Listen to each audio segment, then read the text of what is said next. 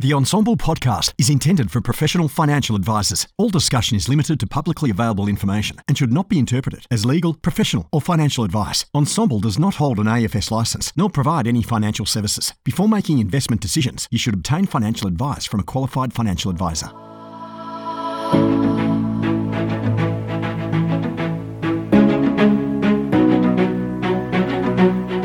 G'day, Clayton here from Ensemble. Thanks for joining me for this podcast. It's a pleasure to be able to do this from time to time. Hopefully you enjoy. If you're not already on Ensemble, please go to ensemble.com or find us in the App Store. Schroders is a global asset and wealth manager with broad expertise across public and private markets, investing on behalf of individuals, institutions, and advisors. We support advisors to help their clients build successful portfolios to achieve their goals, whatever they may be. We are proud to be partnering with Ensemble to host a dedicated investment space on the Ensemble platform to have more meaningful conversations with their clients and to give advisors a more efficient way to engage with Schroders. Join the Schroders investment space on the Ensemble platform today. G'day, Clayton here from Ensemble. I was looking at who were some of the most high-performing podcast guests. As a result, I've dragged Paul Barrett from AZ NGA back onto the podcast, mate. It is great to have you. Thanks for coming on. Hey, Clayton. Good to see you, mate. Thanks for having me back. Absolutely. So I saw you present overseas in the Philippines a little while ago, and it reminded me it's always good to listen to you talk because you've got the finger on the pulse, sort of unlike a lot of people in the industry. And there were some really cool things that you were discussing at that offsite. And I thought if we could bring it into the podcast so more people could understand it, that would be awesome. So sort of jumping into it, let's talk about those financial planning practices that are getting access to cash for growth. The thematics that underpin the space. You're probably the best to speak to on this. So what are you seeing? What can financial planners do to get the attention of that money? Well, thanks, Clayton. That's a full toss on. Let's start that one. His brilliant analogy. Yeah, I mean, you talk about the word thematic or themes, and I think that's spot on. Like when you think about investing in something, no matter who you are, you try to understand what is the investment thesis. What are the themes that make something attractive? And I have to say right now, there's probably more talk about investment in financial planning firms, and in fact, more investment in financial planning firms than I've ever seen before.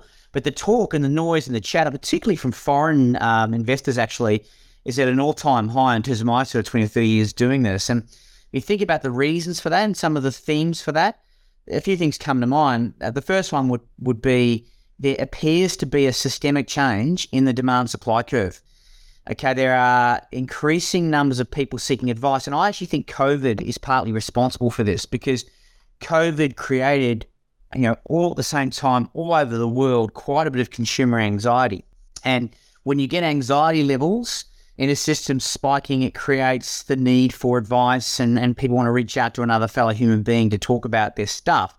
So you've got this increase in demand, but at the exact same time, you've got this reduction, if you like, in supply. It's been well documented, the number of the number of advisors heading to the exit doors in our space, and that continues. The latest sort of predictions I'm hearing are that advisor numbers might reach 12,000 soon enough. And so you've got this systemic change in supply at exactly the same time you've got an increase in demand. And of course, this is the reason why people should listen to Michelle Leddy and the QAR proposals, because it actually seeks to address this. But in any case, you've got that demand-supply thing, a couple other things going on.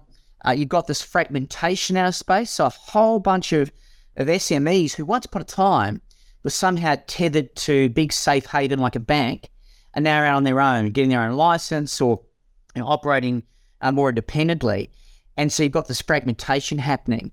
And if you look back in time, fragmentation gets followed by consolidation, and then more fragmentation, then more consolidation. It's like a repeating cycle. And we're in that fragmentation phase at the moment. Third thing would be SMEs are getting more corporatized. So that's seeking for partnerships with firms that are going to help them do more sophisticated stuff. You've got talk of regulatory tailwinds for the first time probably in 20 years. which in itself is a theme that is particularly interesting to people with money and foreign investors. So normally you don't need one of these themes to drive a business case. Right now, we've got 4 or 5 thematics all playing out at exactly the same time. Yeah, that's a really good point. Why do you think financial planners have, and it looks like this from where I'm seated anyway, seated, and that is financial planners are coming at the business of financial planning in a much more professional way. There seems to be an uplift, I would say, in the personal responsibility that the management of these firms are taking.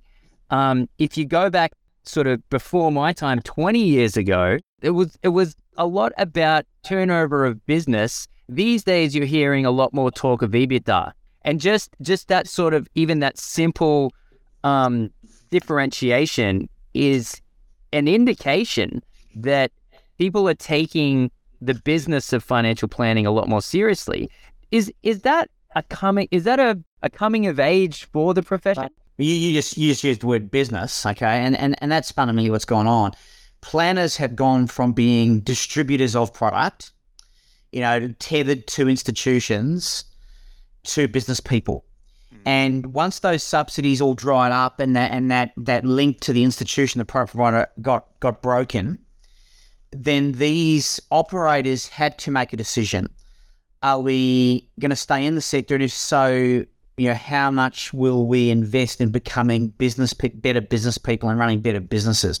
So the conversations that I've had in various roles over the last 20 years with planners, those conversations have changed. They've gone from, talking about the Rothschild 5 Arrows, equity fund back in the 90s to, let's talk about business succession, business planning, strategy, pricing, all these sorts of things. And so you've got this completely new world now for the operators in the space. No longer are they distributors, they are business people. And not everyone was able to make that transition, but those who have made it with gusto. And so you've now got this insatiable appetite from owners and operators of these businesses for valuable services that they're quite prepared to pay for.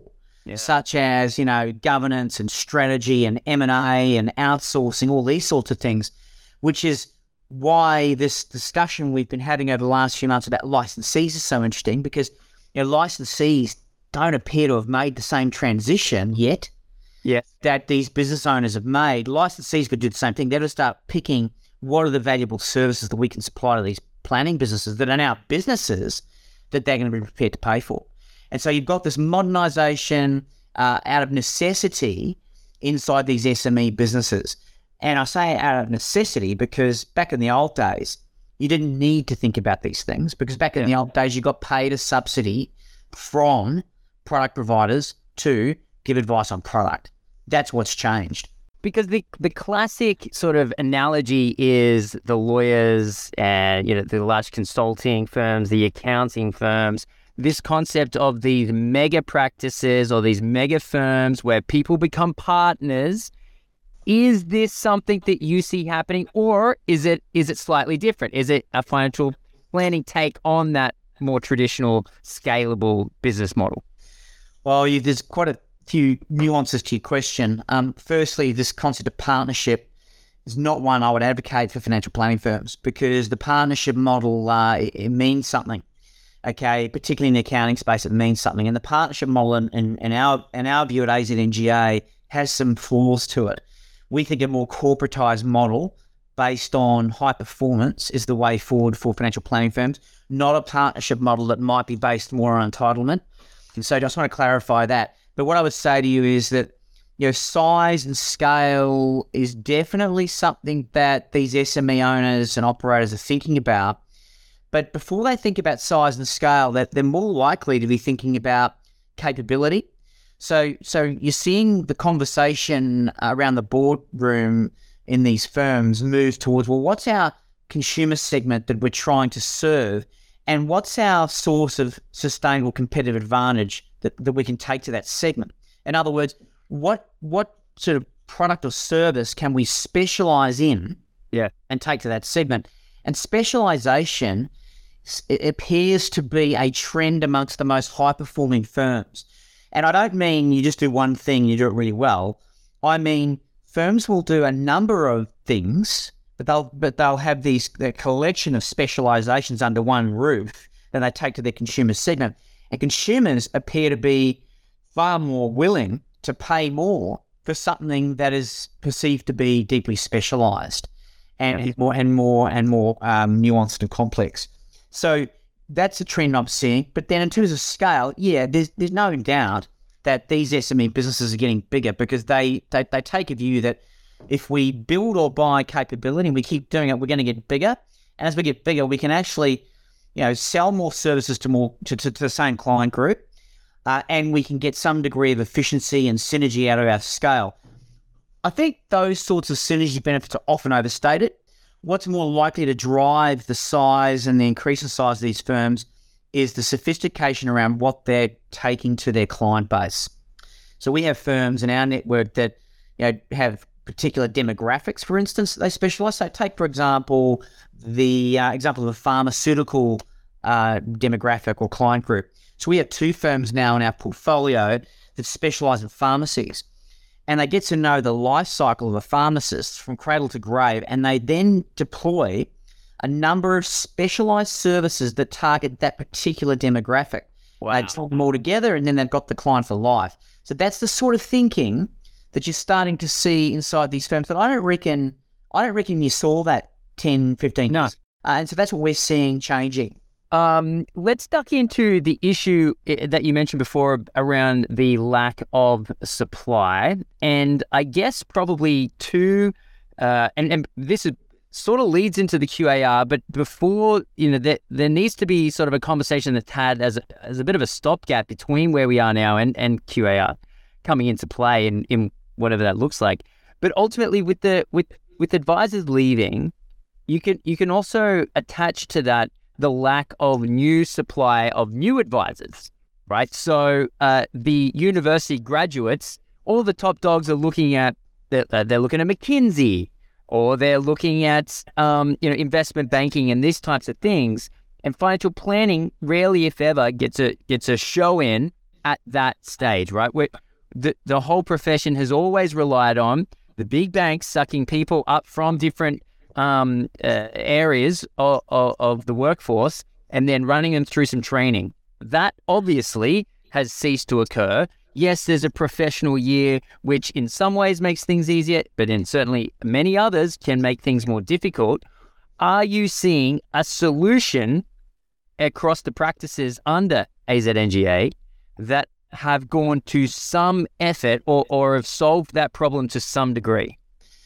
Yeah, really complex discussion. There's a couple of forces I think at play here. The first one is, if you have a professional industry, however you want to describe it, that has low barriers to entry, which we've had for 20 or 30 years here, in the end, that's going to catch up with you, because in the end, especially as regulation sort of starts dampening some of the economic opportunities that you might have had in the old days, what happens is people don't take the profession seriously. So it's not like, a young person goes to their career guidance counselor at school, like I remember doing, and says, hey, you know what, I want to be a planner, tell me about how I do that, because it doesn't feature in the sort of career set of inspirational things to do. Yeah. Okay? And so therefore I'm of the view that you've got to increase the queue at the nightclub door by making it harder to get in. Okay. Yes. So by increasing barriers to entry, making it more prestigious, I think it normally would have a positive effect actually on the attractiveness of your area, of your segment. However, what's going against that, okay, a counterbalancing force to my argument, is that globally we're seeing a trend that sees professional services careers being less attractive. And there are now, tech careers and online careers and, building a YouTube channel or building Facebook. I mean, there's a whole range of new opportunities in the new economy that are attracting talent where there's less regulation and higher economic returns. And so you've got the sort of counterbalance to my argument. And so what are the solutions? What are some of the solutions to that? Well, I think you've got to continue to make your your industry or profession more attractive. I think you've got to continue to lobby politicians and government to make it more easy to deploy your solution. So the analogy I use here is we should have higher barriers to entry, but once you get in, it should be easy to operate. But, I've said before that a planner has to jump a speed hump and then they get a hard life, whereas a doctor has to climb a mountain to get an easy life. Right. So once you've got through your barrier, you then get a certain type of life afterwards. And we've got a hard life because our barrier is too low. That needs to change, okay?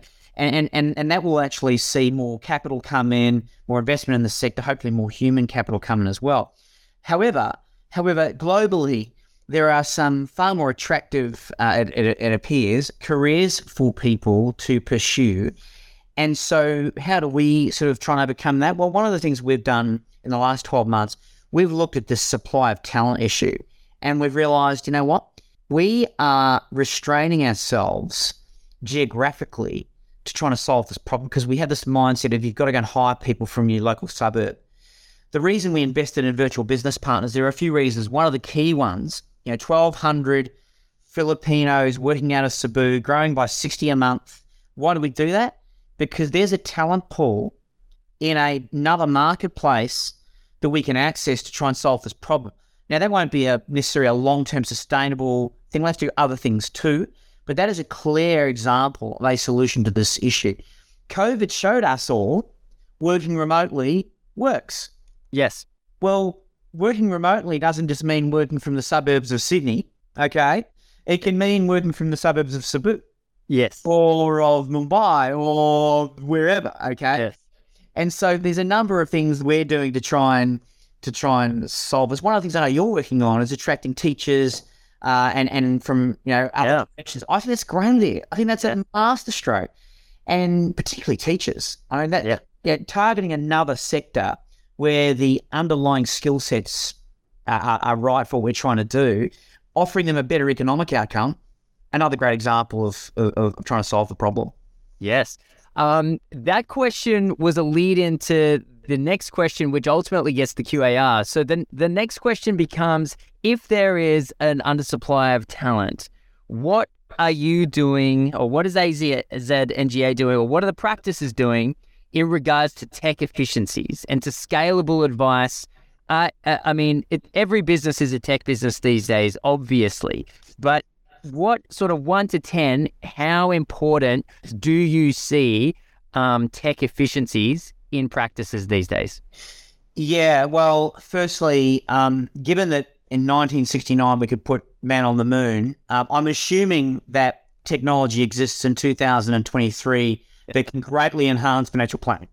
Okay, so let me start with that. Okay, because what I'm now going to say is I just haven't seen it yet. Right? Yeah. So like we talk to all sorts of emerging tech companies all the time. Yes. And they'll have some common issues. Firstly, they don't have money.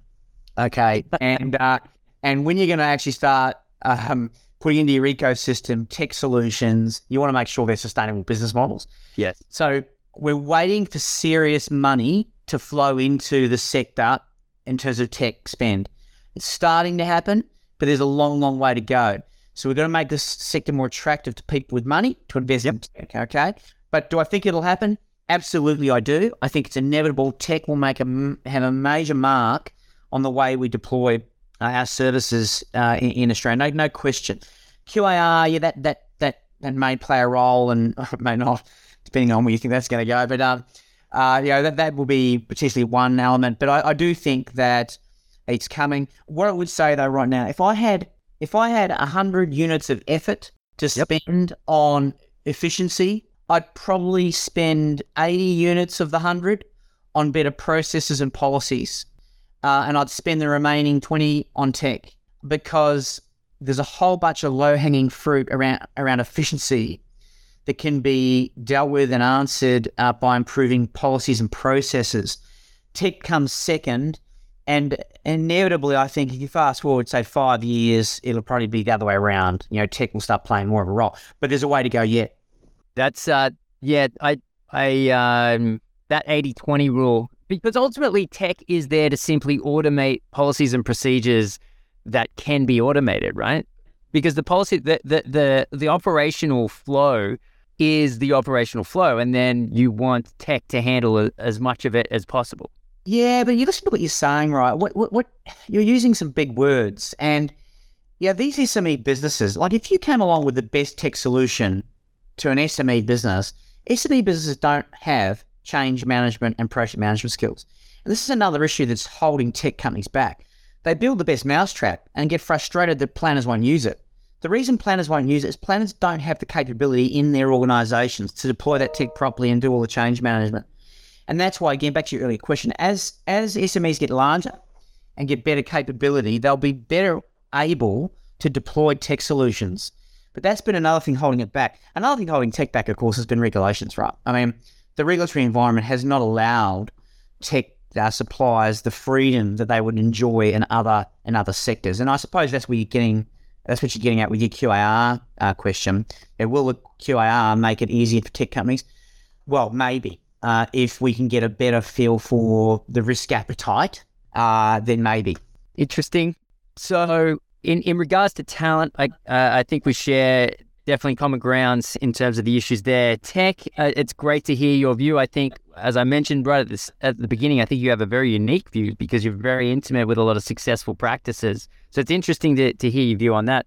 Let's move across into QAR. Let's assume for a moment that the QAR moves ahead in a way that's very beneficial to financial planners, in a way that, assuming that commissions are certainly on investments and superannuation and are still no longer available, and as a result, that the chances of conflicts have reduced. As a result, the documentation required is reduced. And so we go from a scenario where a planner can handle 100 clients into a scenario where a planner can handle, let's call it 200 clients, right? And potentially up from there, but even just a factor of 2. What do you see as being, I guess, the easiest way to go from handling 100 clients to 200 clients? If talent and tech aren't immediately the solutions, how would I, as a principal advisor, look with your view, go from 100 to 200 in the event the QAR was beneficial to me? Getting rid of SOAs. Bam, just like that. Oh, well, you take an analytical look and an honest look at what financial planning firms actually are. Okay, lemonade stands make lemonade. Okay, and they sell it to thirsty customers on a hot summer's day. That's what they do. Financial planners manufacture regulatory documents, and they spend. If you do a time and motion study on all of the activities of a planning firm day to day, the vast majority of the time is spent on these regulatory documents, preparing regulatory documents. Yes. And having a hard life, back to my earlier analogy, all of the compliance around all of that. By putting barriers to entry up and giving people an easier life and taking the heat off around compliance and the production of these regulatory documents, you will enable planners to use their minds and professional judgment. And this is the bit that we need to shift to, because right now, financial planners remind me of NPCs, non-player characters in video games. Non-player characters, what do? They run around the place based on the rules engine and algorithm that the programmer built for them. They can't think for themselves. When I watch my son play Fortnite and he's player 1, I watch him. He jumps when he wants to, he runs when he wants to, he shoots when he wants to. He's using his mind and professional judgment. The only person in the video game that is able to do that is player 1, okay? How do planners become player 1? Okay, that is a key challenge, and if we don't have to be burdened by these regulatory documents and processes, and we can use our minds, we no longer have to be NPCs. We can then be player 1. That's the single most, I think, obvious low-hanging fruit that we can grab hold of out of QAR. In order to do that, we need to have a long look at our risk appetite in this country. Like we do in Australia, we appear to like rules and regulations, and we like the flags to be narrow, and we all want to swim between them. Yeah. I heard on the weekend that rap music was banned at the Easter show. Okay. There is an example right there of what I'm talking about. Yes. Okay. And when I read all the reaction to the QAR, what I see is people who are fearful. Okay. People who have a risk tolerance of not very high, maybe not zero, but closer to zero than 100. Okay. So we all need to leave our self-interest and egos at the door with this discussion in the QAR. And we need to understand that there has to be an element of risk. If you want to solve this problem about more advice to more Australians more affordably, you've got to take a little more risk in order to achieve that. Yes. And it's risk that apparently we're not prepared to take at the moment. And so my call to action would be to all comers in this debate, try and leave self-interest at the door, accept the fact that we do need to take a little more risk in order to get the great return for all Australians that we're all seeking here. Yes. This question leads into something we touched on very briefly earlier, but that is the licensee model. Traditionally, there has been a view of, well, if my license says I can do it, then I can. If my license says I can't, then I won't. With masses of advisors moving across into either small boutique or self-licensed land, those decisions are now far more available and open to the financial planner. So in a way, we've almost seen a changing of the guard with the licensee model without the rules actually changing. I will include the word yet there. So assuming that the licensee model from a regulatory point of view does change and sort of continues to go into the direction that it's already been moving. If I was to say licensees haven't quite yet found their role in the new world, what would you say to an advisor looking at licensees? What should they be looking for? What is your recommendation to both stakeholders in terms of a good relationship? We'll start with the licensees. My advice to licensees would be start with a white sheet of paper and work out what services your clients, and licensees' clients are advisors, are prepared to value and pay for. Okay, and be honest about that, and either build or buy those services and package them up and sell them at a fee that you can make money out of. This business model is baked in the past around, well, we've always done it this way, so we'll keep providing tech services and compliance and training, and then we'll charge nearly nothing for them. That is not a sustainable model. Okay, in outside of that unusual environment that licensees operate in the real world, people put a margin on top of their costs and build profitable service offerings. Okay, the same thing needs to apply here. They've got to go back to basics. And so if I'm running a licensee today, I'm thinking, well, okay, what if advisors are fragmenting and they're all hitting off with their own license? How do I win them back? What sort of services do I need to supply them? It might be things like M&A services, outsourcing, governance, marketing, lead gen. There's a bunch of really high value-add services that there's no reason they can't supply. But for whatever reason, they're not supplying those. They're supplying more kind of ancient artifacts that clearly advisory companies don't value. And that's why they're leaving and actually taking a little more risk by doing that. But they're doing it because they want to control their service offering, and they don't want to be constrained around swimming between these very narrow flags that the licensees put on the beach. In terms of the planners and the way that this sort of question affects them, going into your own license carries with it extra risk and a different capability set. I think the best outcome is that planners find a licensee that does offer value-add services, and that the planners are prepared to pay proper money for those services because they see there is real value in that. So it's a bit on both parties there. But one thing is for sure, this licensee or dealer group model, it ain't going to cut it in the future. It just isn't going to work. And so I think we need to forget about licensees as we know them or knew them, and start thinking about services businesses and how a services business ought to take its proposition to advisors and make money out of that. Yeah. Well, I'd imagine you would see a lot of licensee models that are out there, and I'm sure you probably speak to a lot of your practices about the licensees that they're dealing with. Let's talk for a moment, if we can, about AZNGA. Where are you guys headed? Are you headed further and further into any particular of these subjects that we've discussed today? I mean, there is the licensee model something that you're interested in? Is tech efficiencies and tech plays something you're interested in? Is the outsourcing with your relationship with VBP? Or is it all of the above or none of the above? Are you agnostic? What? Let's talk about, if we can for a moment, what does AZ look like, let's say 12 months, 5 years, 10 years down the line? Wow. Well, the simple answer is, yeah, all of the above. We can leave it at that. Look, if you think about it, like Clayton, have a look at the financial services sector in Australia. Not that long ago, there were lots of great companies of some scale delivering great services to advisors and the clients of advisors. Their landscape's changed quite a bit. It's changed quite a bit in the last probably 5 to 10 years. And, the struggles of some of the larger players well documented, and, certain players have got out altogether. And it looks to me like we are in a one-off inflection point.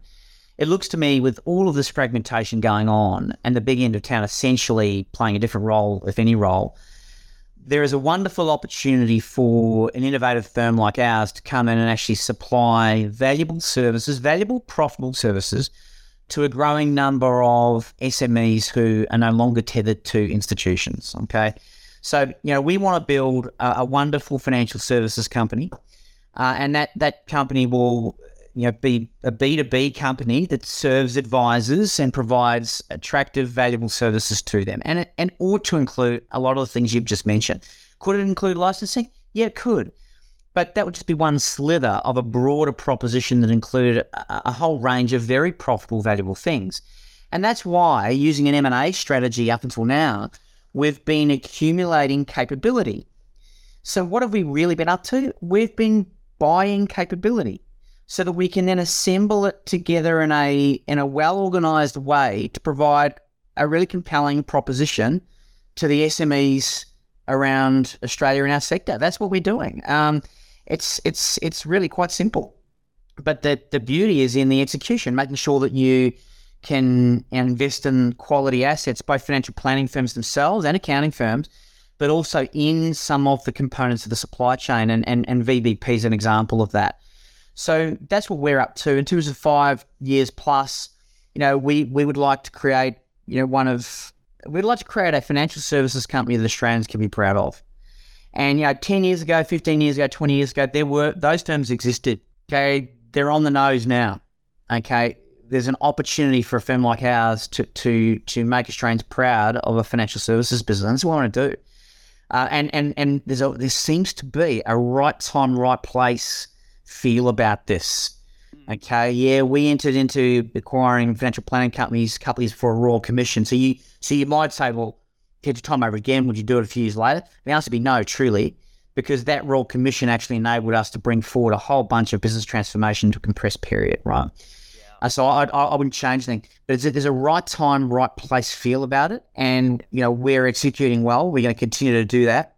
One thing I would say, though, is that alongside our strategy of partnering with SMEs, we think there's an opportunity to invest in some larger firms as well. So we might actually increase our M&A program in the next few months and the next couple of years to capitalise on this one-off opportunity that exists in the market today. Wow, very interesting. To me, I fell in love with this, whether you call it an industry or a profession, but I fell in love with it, a while ago. And it's always been, I've always looked at it and thought the opportunity to do something innovative is there. They're just, when I look at it, there seems to be a massive gap in the sense that everyone was just walking down this traditional business model and trying to what I would call back in my Nambucca days, hit the red band on it, right? It was all about trying to get that thing and run it as hard as hot as you could. But there is so much around, in between all the gaps and the fringes of this industry that if you can capture it, you can do something interesting with it. And it's been, AZNGA has been around it's been around for a while, right? 8 years. 8 years. That's what I'm talking about, right? So this is the thing that I'm really enjoying about seeing what's going on is it's a result of 8 years of probably making good decisions and then learning from others. And now you've got this really clear message, which is one that's extremely positive And the fact that you get to see all the best and probably the worst parts of the industry in doing all the due diligence amongst the practices is it's one of the things that being on this side of the coin with Ensemble, it's always really interesting to hear. So I appreciate your time, mate. Are you speaking in the Philippines again this year? Yes. Yeah. Ah, okay, very cool. I'm thinking about coming over. I know Emily's actually presenting at the event as well, which is super cool. Yeah. So it's always a good excuse to get over there. Anyway, thanks for your time. Very much appreciate it. And I'm sure in the next couple of years we'll get it done again. Oh, for sure. Thanks, Clayton. Cheers, mate. See you, mate. This material does not contain and should not be relied on for financial, accounting, legal, or tax advice. Schroders does not give any warranty as to the accuracy, reliability, or completeness of information presented. Visit www.schroders.com.au/advisors for more information about our funds.